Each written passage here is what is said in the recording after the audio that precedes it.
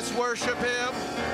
Let's lift up our voice. Let's give him praise in this place. He's deserving of it. Hallelujah.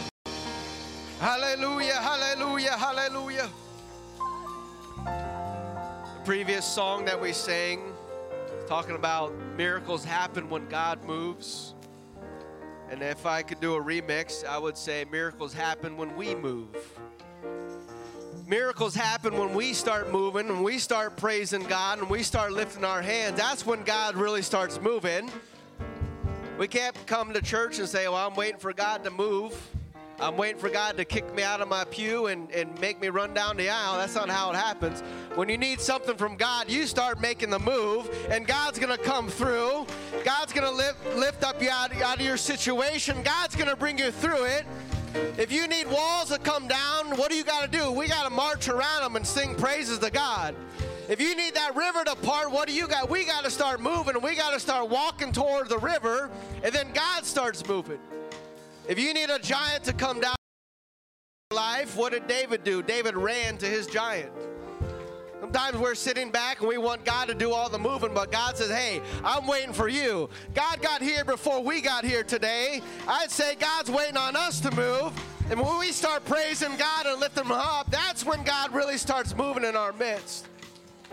Amen. And so I don't want to come to church and be pardon the phrase, a bump on a log, because what are you going to get out of it? We can't wait for God to move, but hey, I'm going to show up and I'm going to give God praise because he's done so much for me. Amen. He's brought me so far. He deserves my praise. He deserves my worship and glory, and I'm not going to let my neighbor out worship me because he's done too much for me. Amen. He deserves my praise. Amen. When we do that, when we surrender to God, then God can do anything he wants to do. Amen. Amen. It's so good to see everyone here today to worship the Lord. All those that made it through the week, amen, made it here, rolled here, however you got here. But I trust you had a good time with your family and friends. Thanksgiving. Man, we have a lot to be thankful for, don't we? Amen. Most of all, the salvation of God, the grace of God, the family, and we are a blessed people. Amen. As our ushers would come, we want to continue to get connected with what's going on in here. Pick up one of these, our digital bulletin out there. We have a church Christmas party coming up here, and not this weekend, but next weekend. I've got details on here. If you need help finding out the information, please ask me. Get somebody who will help you out, get the information. We need people to sign up because we're going to be catering some meals. And so if you want food, then we need to know you're coming so we can order food for you. So be sure to go there, check that out.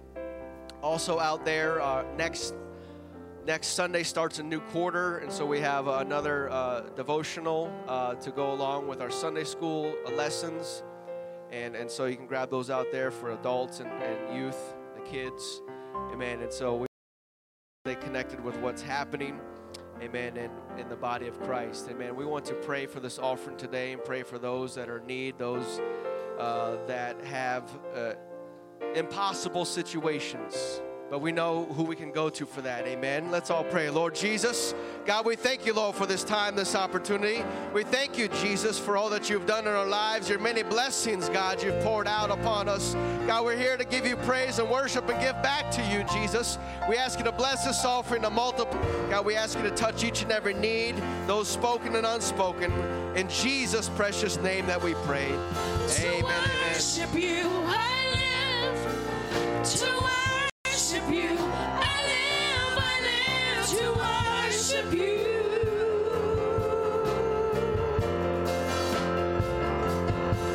To worship you, I live. To worship you, I live to worship you.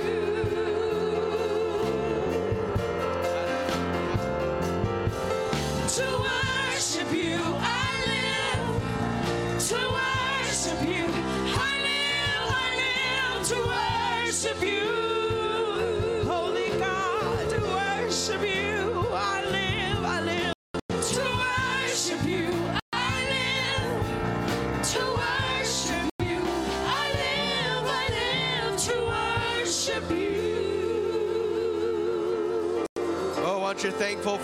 goodness of God. Hallelujah, hallelujah. We praise you. We thank you, Jesus. Blessed be your holy name. Blessed be your holy name. Amen, amen. As we are standing, we go to the word of the Lord today. Deuteronomy, the 11th chapter. Start reading in verse 10. Where the Lord says, "For the land whither thou goest in to possess it is not as the land of Egypt, from whence ye came out, where thou sowest thy seed and waterest it with thy foot as a garden of herbs. But the land whither ye go to possess it is a land of hills and valleys, and drinketh water of the rain of heaven, a land which the Lord thy God careth for, and the eyes of the Lord thy God are always upon it, from the beginning of the year even until the end of the year." Aren't you thankful for the hand of God, for the eyes of God on our lives? Amen. From the beginning of the year all the way to the end, every single day, God's hand is there. Amen. And I want to preach to you today from this title called Faith Factor. Faith Factor. Turn to a few people and greet them in Jesus' name as you're seated today.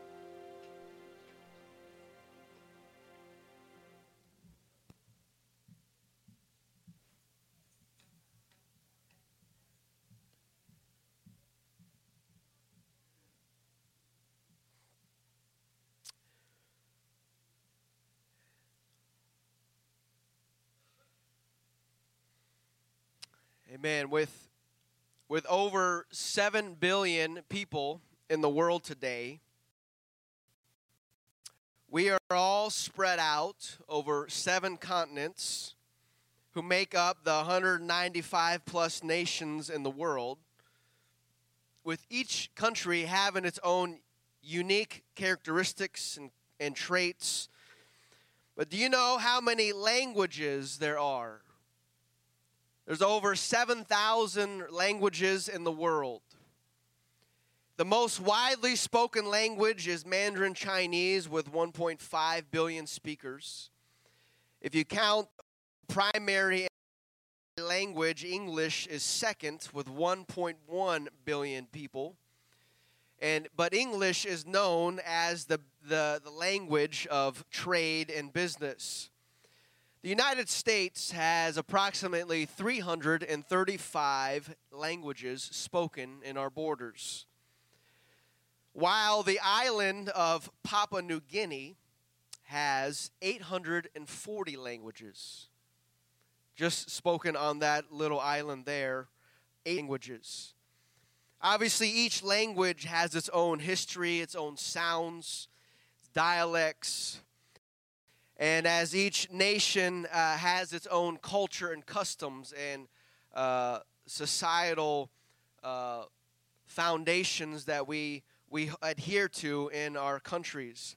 But in the ancient world, when a nation would conquer another nation, it would introduce its culture and its customs to these conquered lands to secure its victory in that society, because they believed mightily in gods and their abilities to do things as everyone does.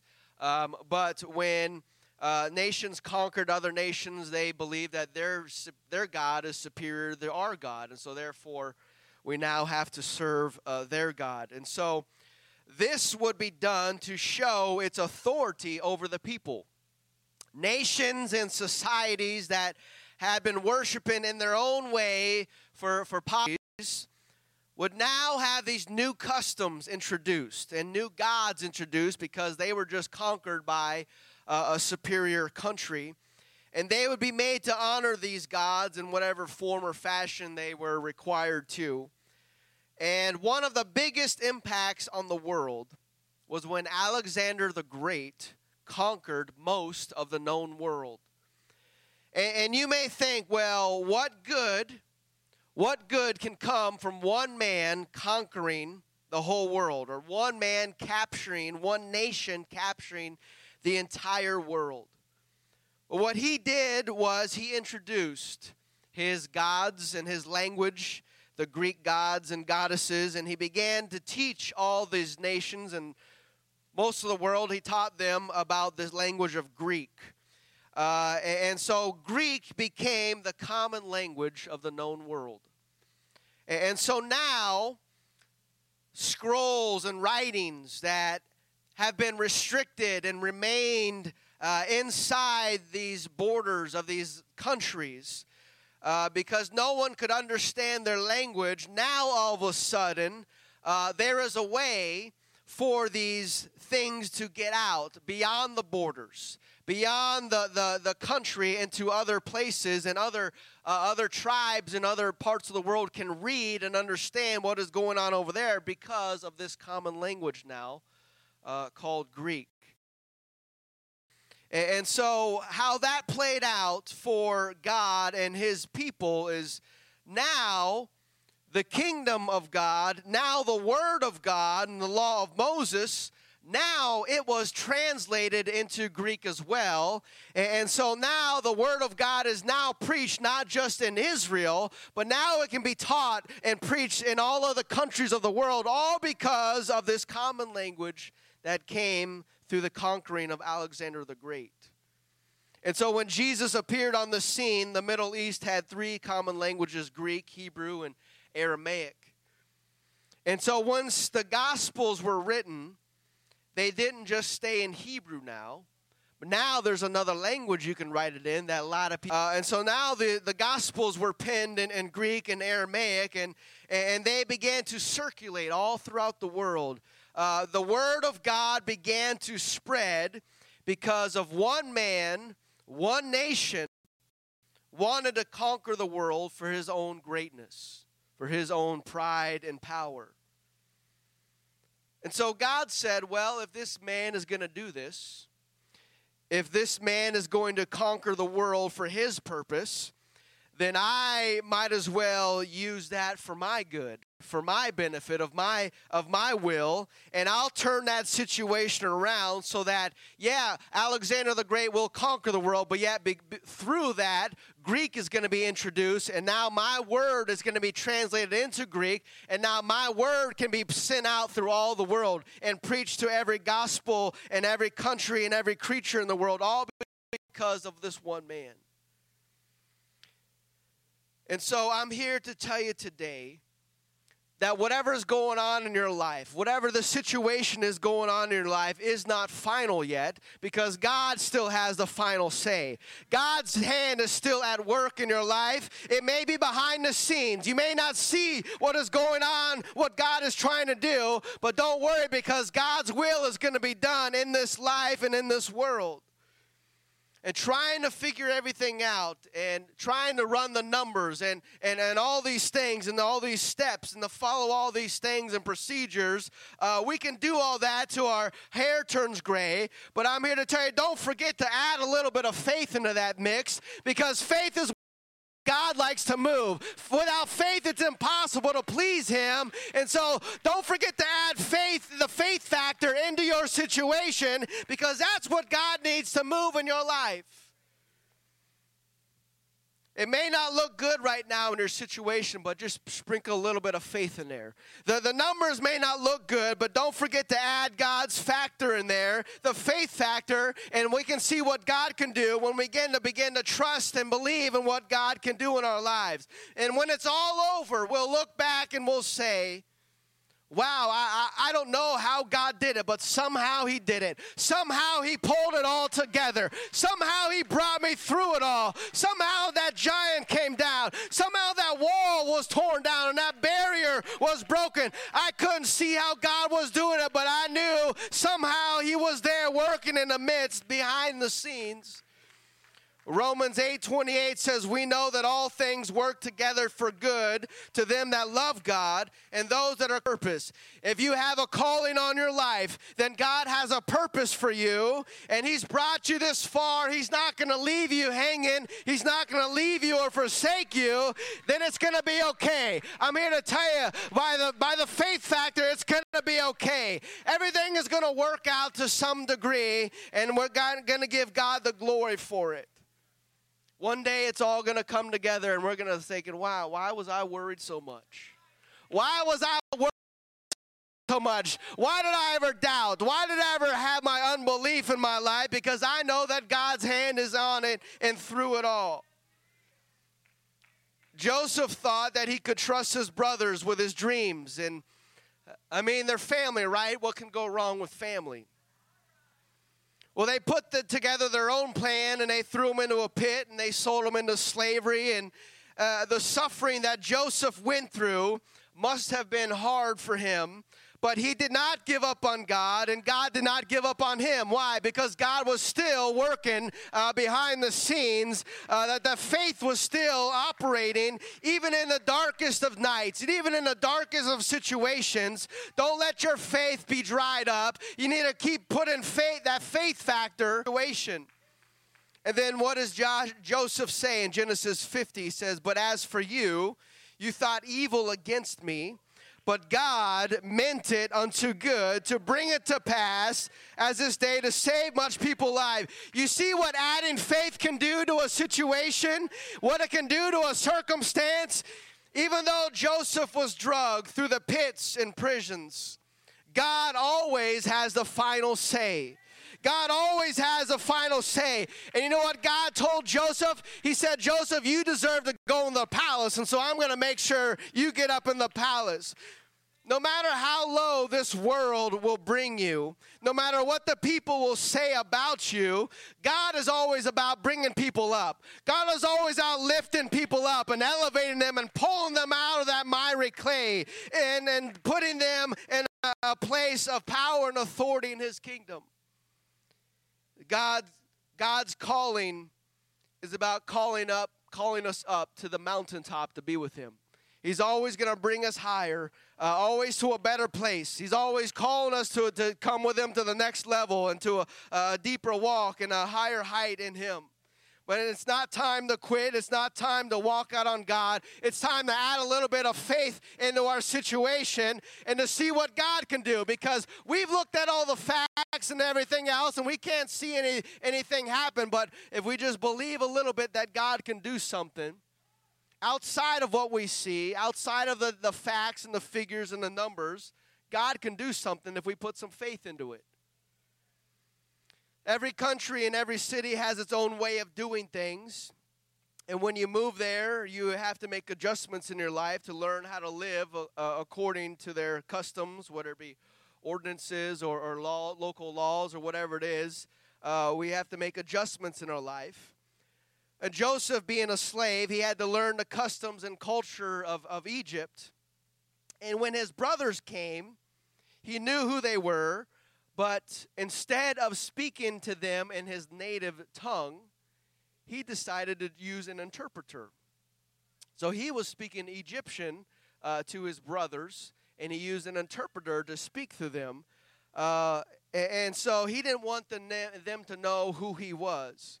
But after he couldn't contain himself any longer, what did he do? He sent everybody away. He broke down and he cried, and then he began to speak to his brothers in his native tongue, in his native dialect, and they talked about everything. And so one of the quickest ways to tell if someone is a local or not is to hear the way that they speak. Accents and dialects are easy to hear.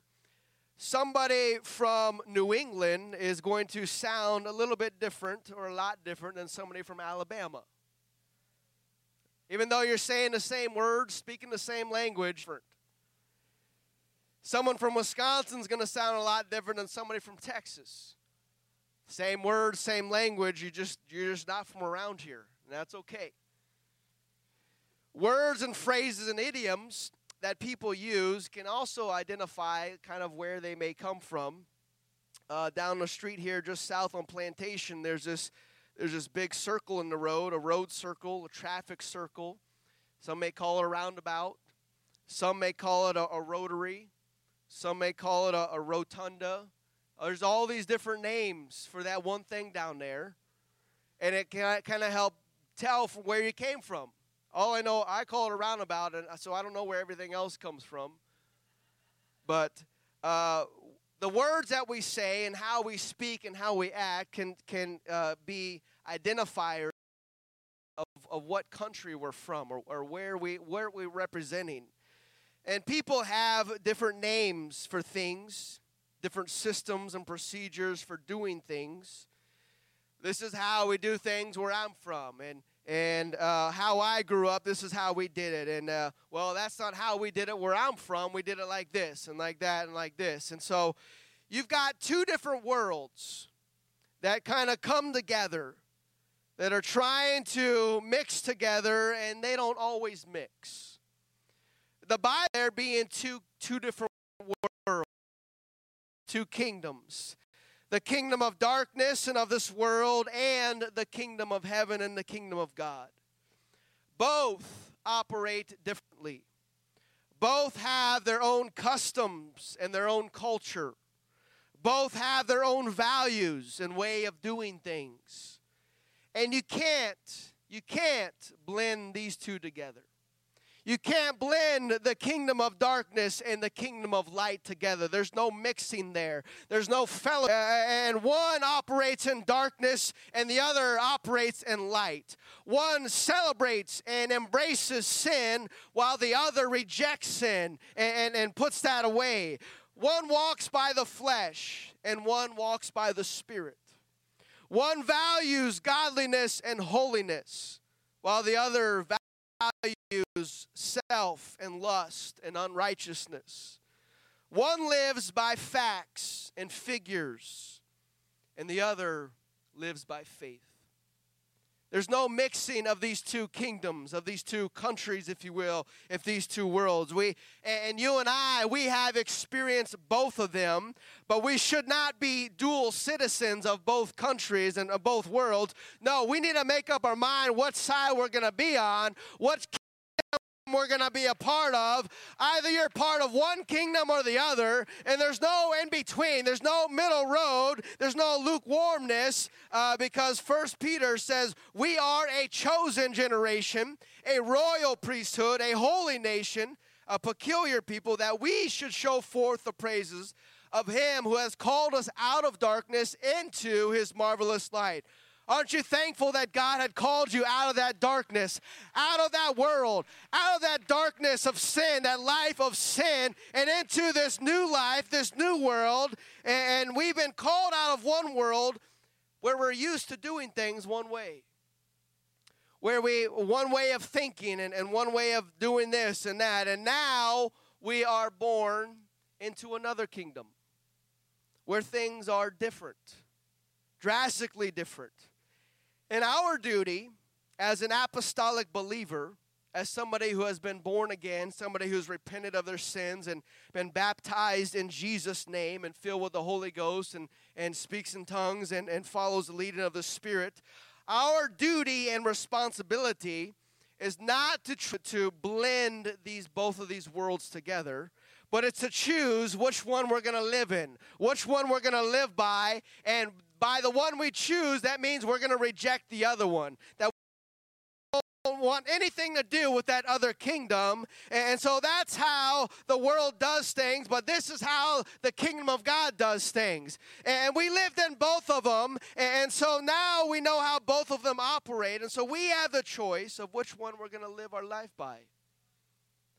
The way they do and operate and speak out there, or the way they do and operate and speak here in the kingdom of God. And so either we're going to live by sight and what we see, or we're going to live by the Spirit of God, and we're going to all into our situation, because sometimes the situation comes from the world and we can't see a way around of it, but we just add some faith in there, then we can have God step in and do a situation and work it out in us and through us, and we can come out on the other side not even realizing that there was a way out. But God is faithful, and he's always going to make a way for his people, right? And so this is what God was doing and explaining to Israel, the nation of Israel, in Deuteronomy chapter 11 and 10. For the land whither thou goest in to possess it is not as the land of Egypt. Out where thou sowest thy seed and waterest it with thy foot as a garden of herbs. And so he's explaining the way things are going to be operating here in the promised land. It is nothing like Egypt. He wanted to get that across to them because they've lived in Egypt for over 400 years, and they've got accustomed to the way Egypt does things. And coming out of that, that's the only thing that they know of how to do things. And so God is here telling them, hey, whenever you get into the promised land, don't be bringing that Egypt stuff with you. The kingdom operates differently than what Egypt does. And so you got to understand that when you come out of that, don't bring any of that stuff with you because things operate differently in the new world. Egypt has always been a type of shadow of the world. And clearly we see God telling the people of Israel that the promised land is nothing like the world. Aren't you thankful that the kingdom of God is nothing like this world? Right? Why would we want to be a part of it? If anything like this world, I don't want to be a part of it. But we know that it's the kingdom of heaven and it is from another world. And so we see the difference in this world and the next. And so he's telling them, don't bring Egypt's customs with you. They're not going to work. They're not going to work in the promised land. Egypt's systems and strategies, while they may be proven to work there, while they have the records and the data and the facts and all the figures and the science and all that behind what Egypt does, God is saying none of that stuff is going to work here where I'm taking you. None of the things of the world is going to work what I have for you in this world. And so things are going to be different. They're not going to work the same as they used to. You're going to have to learn these new ways and these new customs, new systems, and new laws. Egypt was a dry and barren land, and the truth is it's still that way. Not much has changed. You can't really do much geographical changing unless you move yourself around the globe, which that can't be possible. So it's still similar to the way it was years ago. And so the truth of the matter is Egypt does not get a lot of rain. Only the part of Egypt that touches the Mediterranean Sea, the coastline there, can get some water from the storms from off the sea. And we're talking not much rain either. We're talking 3/4 of an inch up to 8 inches of rain in an entire year. 8 inches of rain in an entire year. Every other part of Egypt gets on the average of 0 rain per year. And so compare that to Southwest Florida, we average 55 inches of rain every year. We get 4.5 feet of water coming out of the sky every year. And Egypt only gets 8 inches. We get more rain in a single month than Egypt gets all year long. And some days it seems like we get more rain in a single day than Egypt gets all year long. And so since Egypt gets no rainfall, they have to get water to water their crops by man-made systems. They've developed a life where they don't need the rain. They understand how they can divert things and manufacture canals and channels and conduits and make these manufactured aquifers that help get the water to where they need them to go. And even still, they would have to carry pots of water to their gardens or wherever it was. And so whoever controls the water controls the land. In Egypt, man was in control because they controlled the water. They funneled off the Nile and whatever got ever water, whatever sources they could. But God is telling the Israelites that wherever you're going is not like that. You're not going to be watering your plants with your feet, meaning carrying the pots of water you did in Egypt, because Egypt designed this whole system of how to water the things. But God says, no, where you're going, the land is going to be watered from the rain from the sky. It's going to pour out from heaven, and God, whoever controls the water, controls the land. And so God's saying, I'm controlling the land over there. Wherever you're going, I will send the rain. I will send the water. I will send the wind to bring the storms in to water your crops. And so understand this, Israelites. Where you're going is nothing like Egypt. Verse 11, but the land whither you go to possess it is a land of hills and valleys, and drinketh the water of the rain of heaven. A land which the Lord thy God careth for the eyes of the Lord are always upon it, from the beginning of the year even until the end of the year. That's the place that I want to live, is where God's, right? I mean, I know we're not there physically, but spiritually, God's eyes is on all of his children every single day, all year long. And so over here, in this kingdom, God,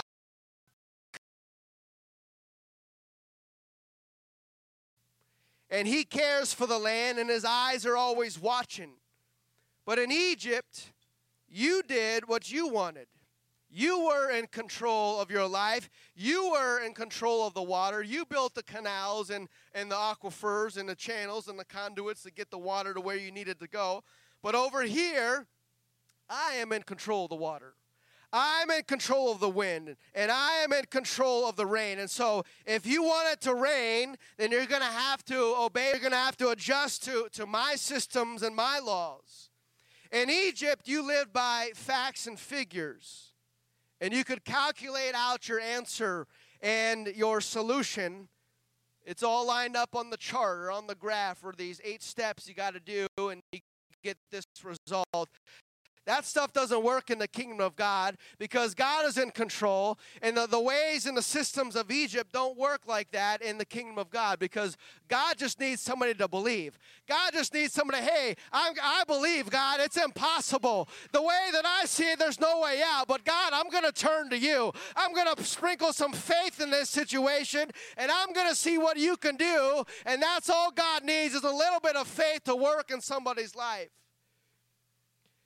Verse 13, it shall come to pass, if ye shall hearken diligently unto my commandments, which I command you this day, to love the Lord your God and to serve him with all your heart, with all your soul, that I will give you the rain of your land in a due season, the first rain and the latter rain, that thou mayest gather in thy corn and thy wine and thine oil. And I will send grass in the fields for thy cattle, and thou mayest eat and be fruitful and be full. And so you mean to tell me that I don't have to go and dig a 4-mile trench to get the water to come to my garden? That's what you're telling me, God. Yeah, that I don't have to do that. You're telling me that all that I need to do is to believe in you, to believe in your commandments, and to follow them and obey them, and God will send the rain to wherever my garden is. I don't know about you, but that sounds like a better life to me than having to try to manually make all that work. I just trust in God, and God will send the rain, the former rain and the latter rain, and he'll send it all upon my life, because things are different in the kingdom of God than they are in the kingdom of this world. You mean to tell me that I don't have to plug the field with grass seeds for my cattle?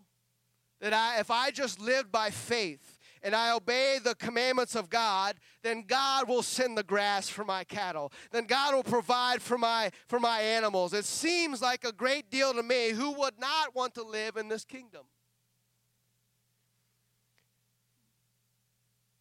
And so there's adjustment that always has to be made going from one kingdom to the other kingdom. And we have to let go of the old life. We've got to stop doing the things the way that we used to And we've got to learn to live and to walk by faith and let God meet our needs. Because if He's the supplier of all our needs, I just need to make sure I'm God, and then God will send whatever I need. If I seek first the kingdom of God and His righteousness, all these things will be added unto me. That's how things work in the kingdom of God. You put God first, and God will take care of the rest. You put Him first, and He'll meet your needs. He'll send you rain. He'll send you food. He'll send you the water that you need. But you got to put God first in your life. And so in Egypt, you live by the facts and the figures. And you can do whatever you want to do there. But here in the kingdom of God, you serve God and you live by faith, and God will take care of your needs. Romans 14:7 says, "For the kingdom of God is not meat or drink, but righteousness and peace and joy in the Holy Ghost." And so the kingdom of God is nothing like this world. It's not tangible. It's not meat and drink, but it's intangible. It's righteousness, peace, and joy in the Holy Ghost. While I wholeheartedly agree with that verse, once I'm done running my mouth, we'll all probably go and get some meat and drink. Many will eat in fellowship with friends and family. But the scripture says that the kingdom of God is not meat and drink. It is a spiritual thing. It's not tangible. It's not something you can grab a hold of with your hands and make it and manufacture something to do with it. It can't be touched by the hands of man, even though we come to a physical location. We open physical doors and we sit in physical chairs. That does not make the kingdom part of the kingdom of God. What happens is we come.